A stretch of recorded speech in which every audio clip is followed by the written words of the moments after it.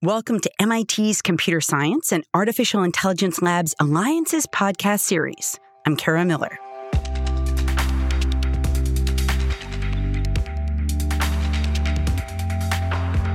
There was a time when gains in tech weren't too tough to come by. You could say the living was easy. Basically, what happened was, if you want to double your performance, you don't do anything to your program. You just wait a year and the performance doubled.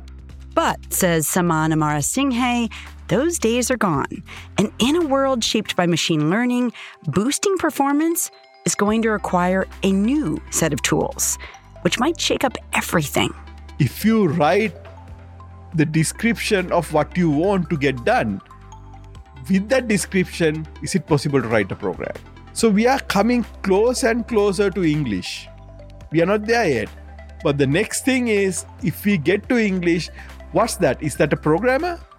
On today's show, Saman Amarasinghe. He's a professor in the Department of Electrical Engineering and Computer Science at MIT and a principal investigator at CSAIL, and he joins us for a wide-ranging conversation about why computing has changed and what lies ahead.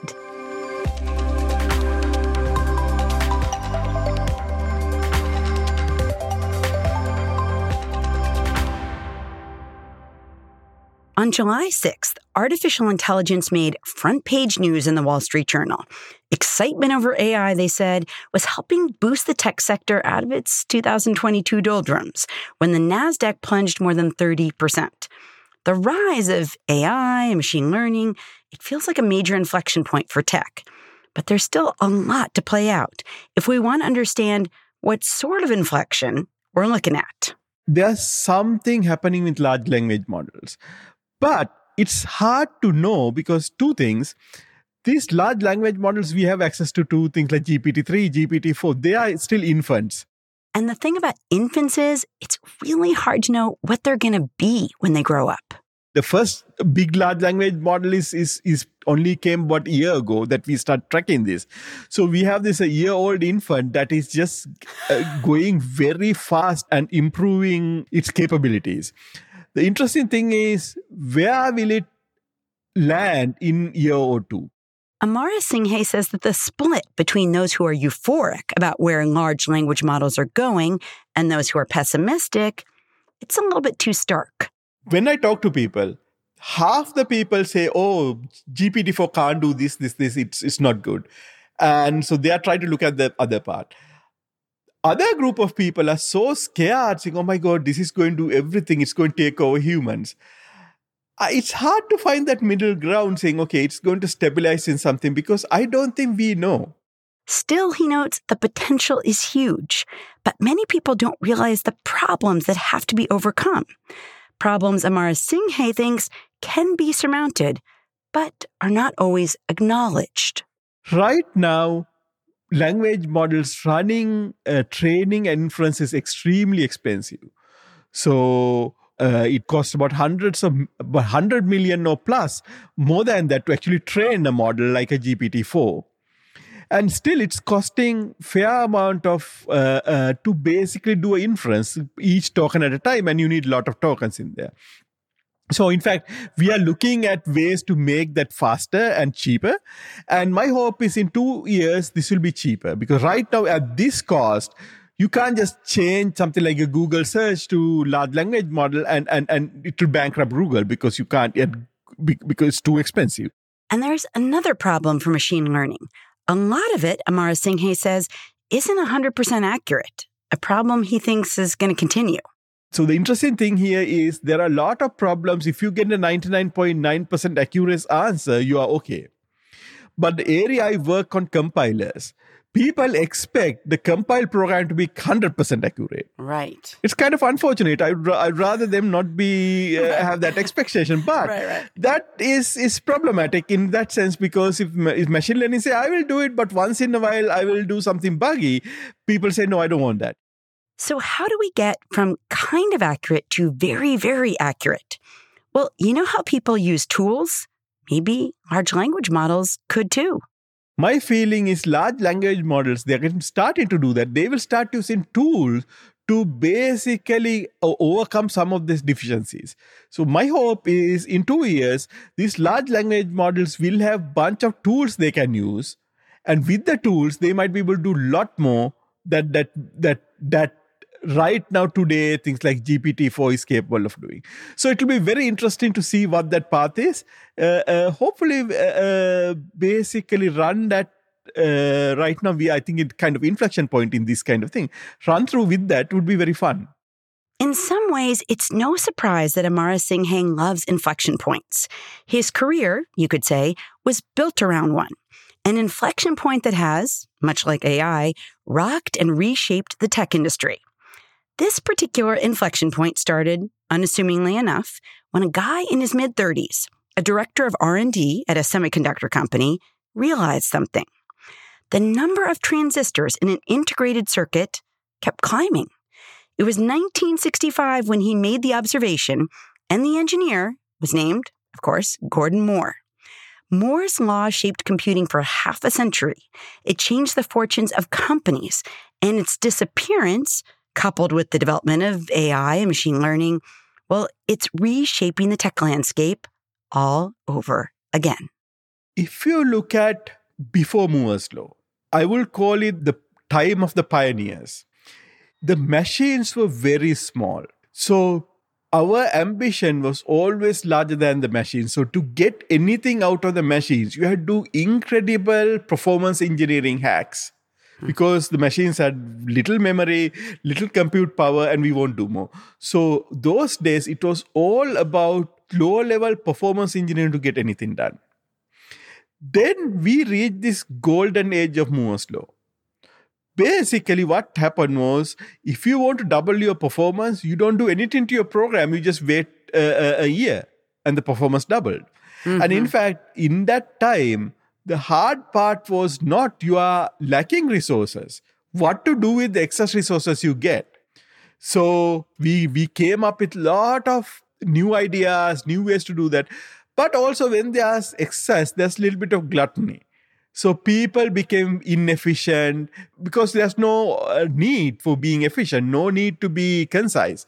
So there's a lot of that happen. Okay. And that help is a lot on the hardware side, right? The hardware will come and help you. Yeah, because what happened was I am getting double the performance. If I don't need it, I can be more relaxed. I can be lot lax. I can just use things, so for example, to simplify my life than looking at performance. So lot of people did things that you could have done lot more efficiently, but you don't need to because you are getting all this performance. So Moore's law ended about 2 decades ago, basically. But now we are hitting to a point, there's not much fat left at this point. We have trimmed them out. And then machine learning suddenly said, we need a lot more performance. Things like machine learning training and inference required a lot of performance that right now we can't provide. The hardware and software can't provide that they can use. So there's a huge renaissance of this performance engineering part that was in the pioneering year.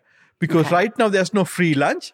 So if you want to get performance, we have to work for it. And so there was this entire middle part that nobody cared about it because the performance was free. But now we have to go back to a lot of these old techniques are coming back. Old thinking is coming back. So this is very interesting in that sense. Let's talk about some of the specifics of your work. Maybe first, it might be good for listeners who are a little bit less familiar with sort of how a code that a programmer writes gets run on a piece of hardware. So do you want to talk a little bit about what that process looks like and then maybe insert yourself? Okay. So normally, people write in very high-level language. That's what we understand. Right. And then a machine understands a much low-level machine instructions. So you need a translation from high level to low level. So you give a high level set of instructions and you need to get a machine instruction. So if you have been following all these things about machine learning, you would say, hey, we know how to do translation. You give the high level program to neural network and it will translate. That's what Google Translate do everything. But there's a small problem.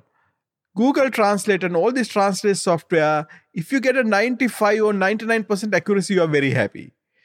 But when you write a piece of program and when you run it translate, you are expecting 100% accuracy. So that you can't directly use machine learning. So there are multiple ways of doing that.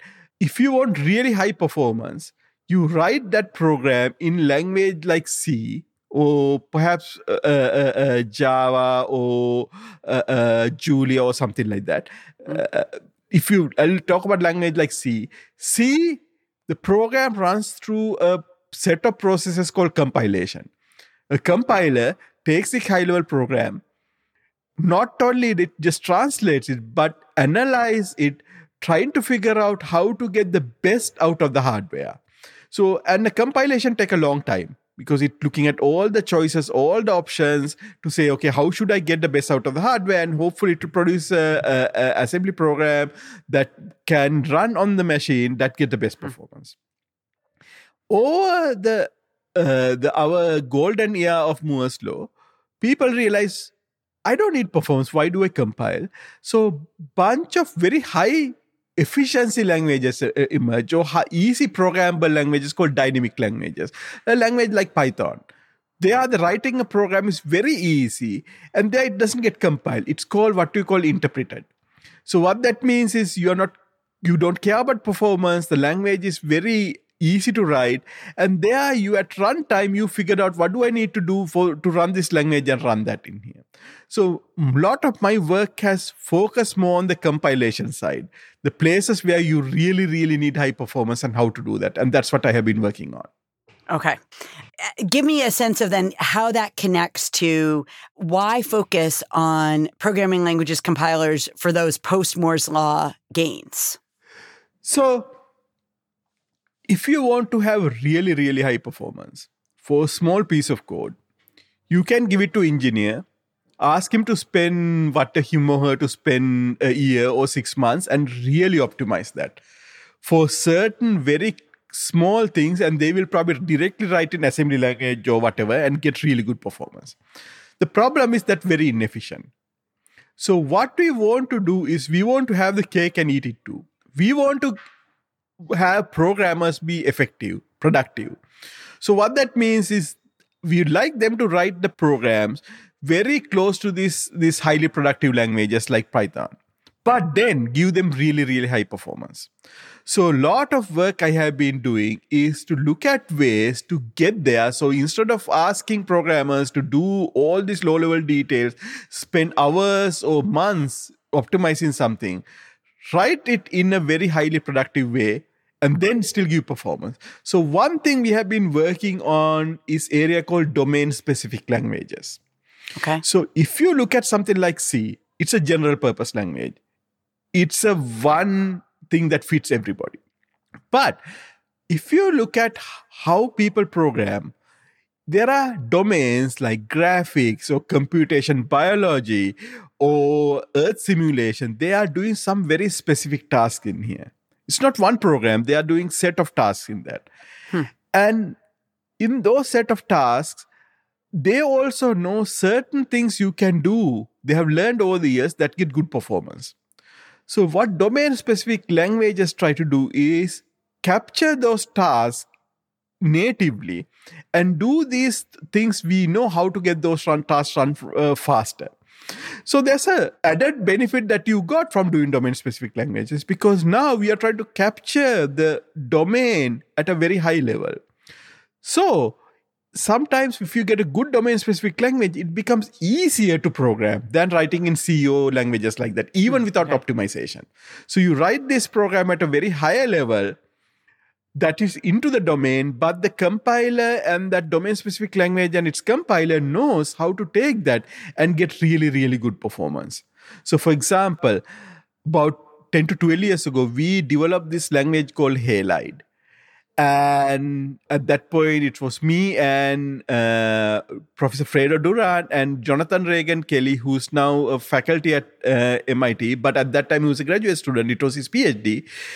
That language was targeting graphics programmers, because we understood the graphics programmers, they spend months really optimizing programs, because if you're trying to write a filter for example, Photoshop, that's not that easy. It takes months to get that filter to perform. So if you run it through a large picture, it doesn't take minutes to do. It can do in seconds. And so we understood those things, and that all the filters have certain patterns, certain characteristics. So this language halide basically said, okay, tell me those filters in a much more higher level in this language. And then we will deal with the kind of things you do for filters and basically get to good performance. So it becomes easier for these people writing these graphics programs to write those programs. And instead of they had to spend weeks to get tuned for performance, they could do it in hours. So that is the kind of things we try to do to get good performance. Are you thinking a lot when you're doing this about sort of the efficiency and maybe even like the ease and experience of the programmers? Yes. A lot of times what happens is we need to capture what's important for programmers, because a domain-specific language can't do everything. But if it doesn't do important things for the programmer, they can't use it either.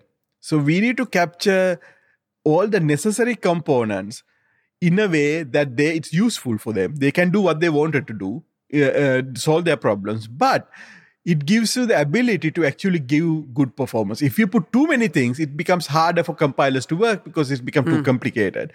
So you need to find the minimal instruction set of rules that we incorporate in there that programmers can use. And then that will become a useful domain-specific language.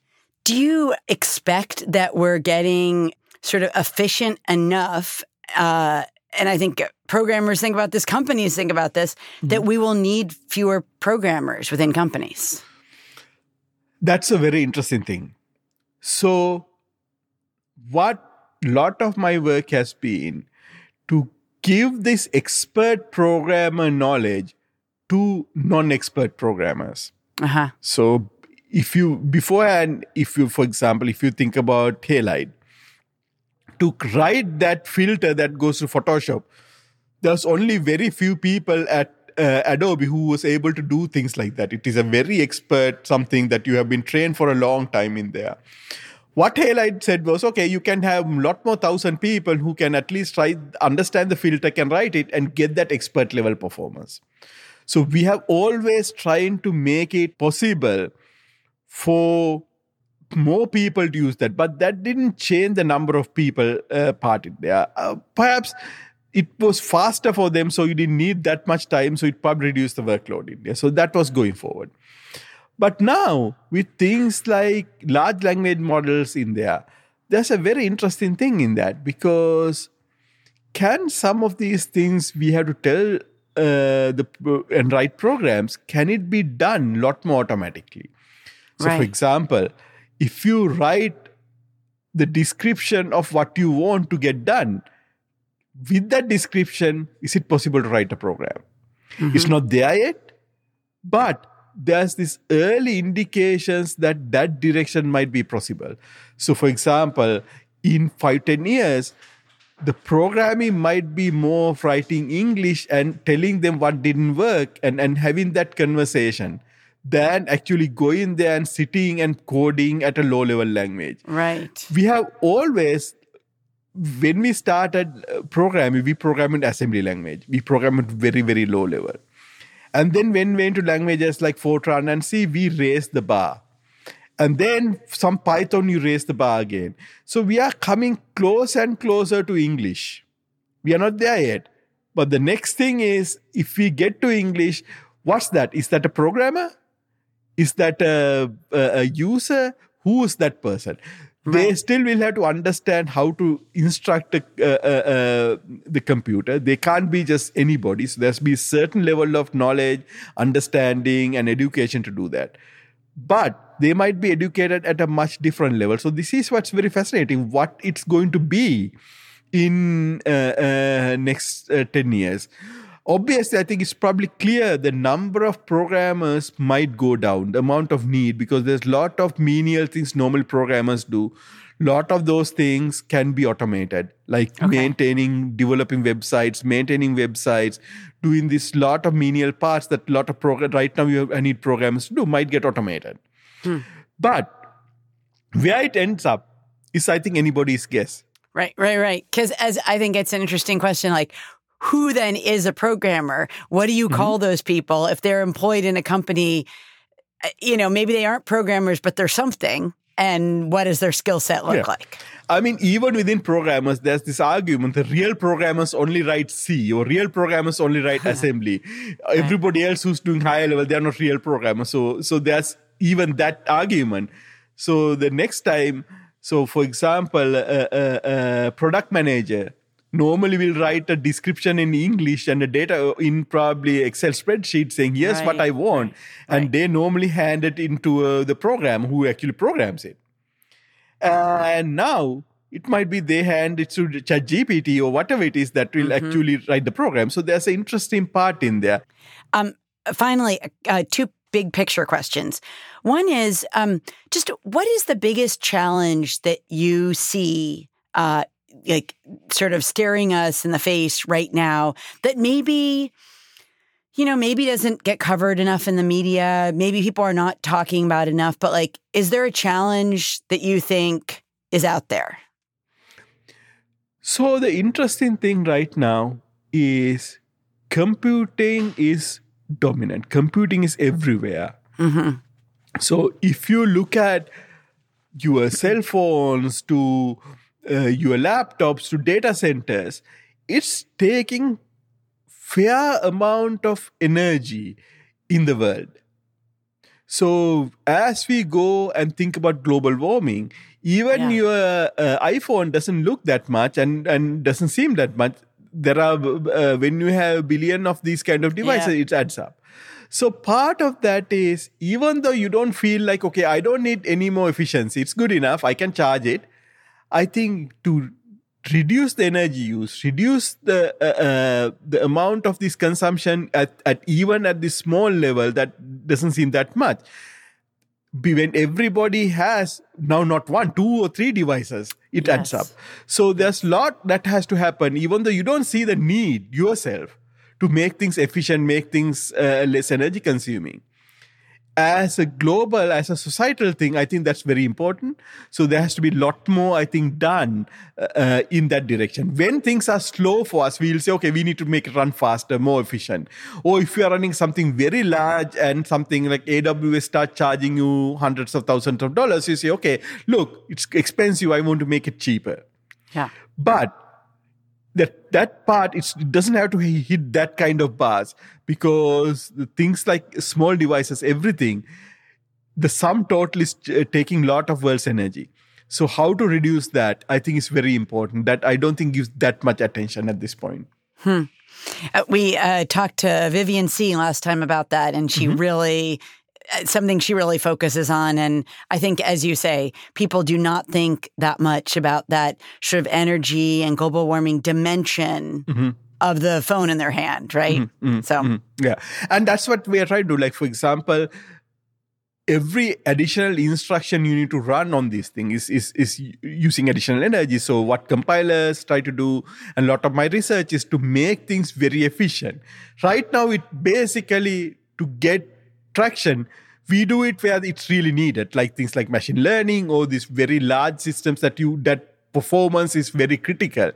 Then it's obvious. They're like, okay, I need this, I can use it. Right. But it should be needed, and it should be taken advantage of in things where it's not obvious that I need it. But if billion people reduce their energy consumption in their devices by 50%, that's going to have a huge impact in the world. Finally, I know you've done a lot with MIT's Global Startup Labs, which helps create startups around the world. I just wonder, you've got a big view here. Do you feel like the startup ecosystem is healthy? Do you notice big geographical differences? I just wonder what you see, because most people kind of don't have that high-level view. So one thing very interesting is these days how easy it to build something. So when I did my, we'll say, first or second startup, to get something going, you need to buy computers, you need to buy office space, you need to buy this, you need to do that. You need to have a pretty large budget to just do anything, just to get out of the door if you're doing anything related in there. Right now, if you're sitting in a dormitory as a student or something, you can basically build a product to a point it can get users with almost no money. Because assume you already have a computer, you can go to Amazon AWS, you can get these tools, stuff like that, open source, libraries, you can do amazing things in very little money. So especially in the IT side, the dramatic jump is huge. So let me tell a little bit of story about Global Startup Labs. Sure. So what happened was, in US, if you have a good idea, it's easy to get access to capital. There's a VC ecosystem, lot of ecosystem that is looking at the idea. It doesn't look at who you are. You go to a lot of other countries, especially developing countries, and capital is restricted mainly. It's mostly hereditary. If you're born to capital, you have access to capital. If not, it's very hard to get access to capital. Only way a bank loan is if you give some collateral. Right. So if you are a student who came from a poor family or even a middle class family, it's very hard to get access to capital. So in lot of these systems, people don't even think about doing startup because that was out of the question. So one thing we realized about 20 years ago was, with the advent of smartphones or even before the phones, there are a lot of opportunities that doesn't require that much capital. So Global Startup Lab was born to send a couple of MIT students to a mostly developing country, go to a university, take 20 students and say, look around you. What problem can we solve using your phone? Mostly it's phone because people didn't have access to computer. Your phone in there. Right. Okay, let's see whether you can build a prototype to solve this problem. Let's see whether you can make a company out of it. Okay, talk about both the entrepreneurship side of building a company and also the technology side of, because a lot of these universities, in fact, didn't teach them with that much practical knowledge. Look, how to build an app, how to program your phone, how to build a backend for an app on something like the Android, mostly Android operating system, stuff like that. Okay. So we trained them, and a lot of interesting ideas came about in these things. For example, starting from lot of these places don't have good healthcare, so you have to be proactive. So how do you know when a kid needs the next injection or next vaccination? Right, so you can build a very simple app that basically record those things and send a reminder, say, okay, now it's 5 years, you need to get. So things like that builds very simple apps in there. The other interesting thing is, beforehand, to build a multinational, you need billions of dollars, millions of dollars in there, because you need to understand countries, you have to go there, open offices, hire people in there. Right now, with all these tools available, you can have a multinational product without going anywhere. So in Sri Lanka, one of the startups came out of this thing called 4-Axis Solutions. They have a drawing app called Drawing Desk on iPhone. They said, okay, we'll just create this app ourselves. And they, within Sri Lanka, the two people who start the company haven't even left Sri Lanka. They came from a kind of a poor middle class background, so they haven't even left the country. And within the country, they sit there, wrote this app, and they start basically using all the tools available, market it in China, market it in the US, market it in about 100 countries. And right now, if you go to the iPhone marketplace and you look at these productivity apps, it is ranked higher than Amazon, higher than Adobe's app. It's sometimes ranked at number 2 or number 3 productivity app. All run from, now they have a nice office, but beforehand, like one person office, one room office in Sri Lanka, never leaving it. And they were able to create this entire, like a multinational organization that is basically in 100 countries selling this app. Wow. And that is incredible, that able to do that in there with very limited resources, very limited knowledge even. Everything is basically gathered from the web, gathered from internet, and they have hired people outside in China, other places to help them out, but they're sitting in there. So that's very interesting. So that's in a developing environment. Even in US, I see so many students that taking at MIT are just trying out these things. If you have an idea, you don't need $1 million to basically try it out. You can do it in probably $1,000, sometimes even less. So there's a lot of democratization of creating ideas in there. Of course, at some point you need money, some point you need professional support, stuff like that. But to get something going, testing something out, is right now there's no time it's cheaper, it's easier. Right. That's so interesting. The landscape has really changed. Saman Amarasinghe is a professor in the Department of Electrical Engineering and Computer Science at MIT. He's a principal investigator at CSAIL. Saman, thank you so much. This is great. Thank you so much for talking to me. This was a lot of fun.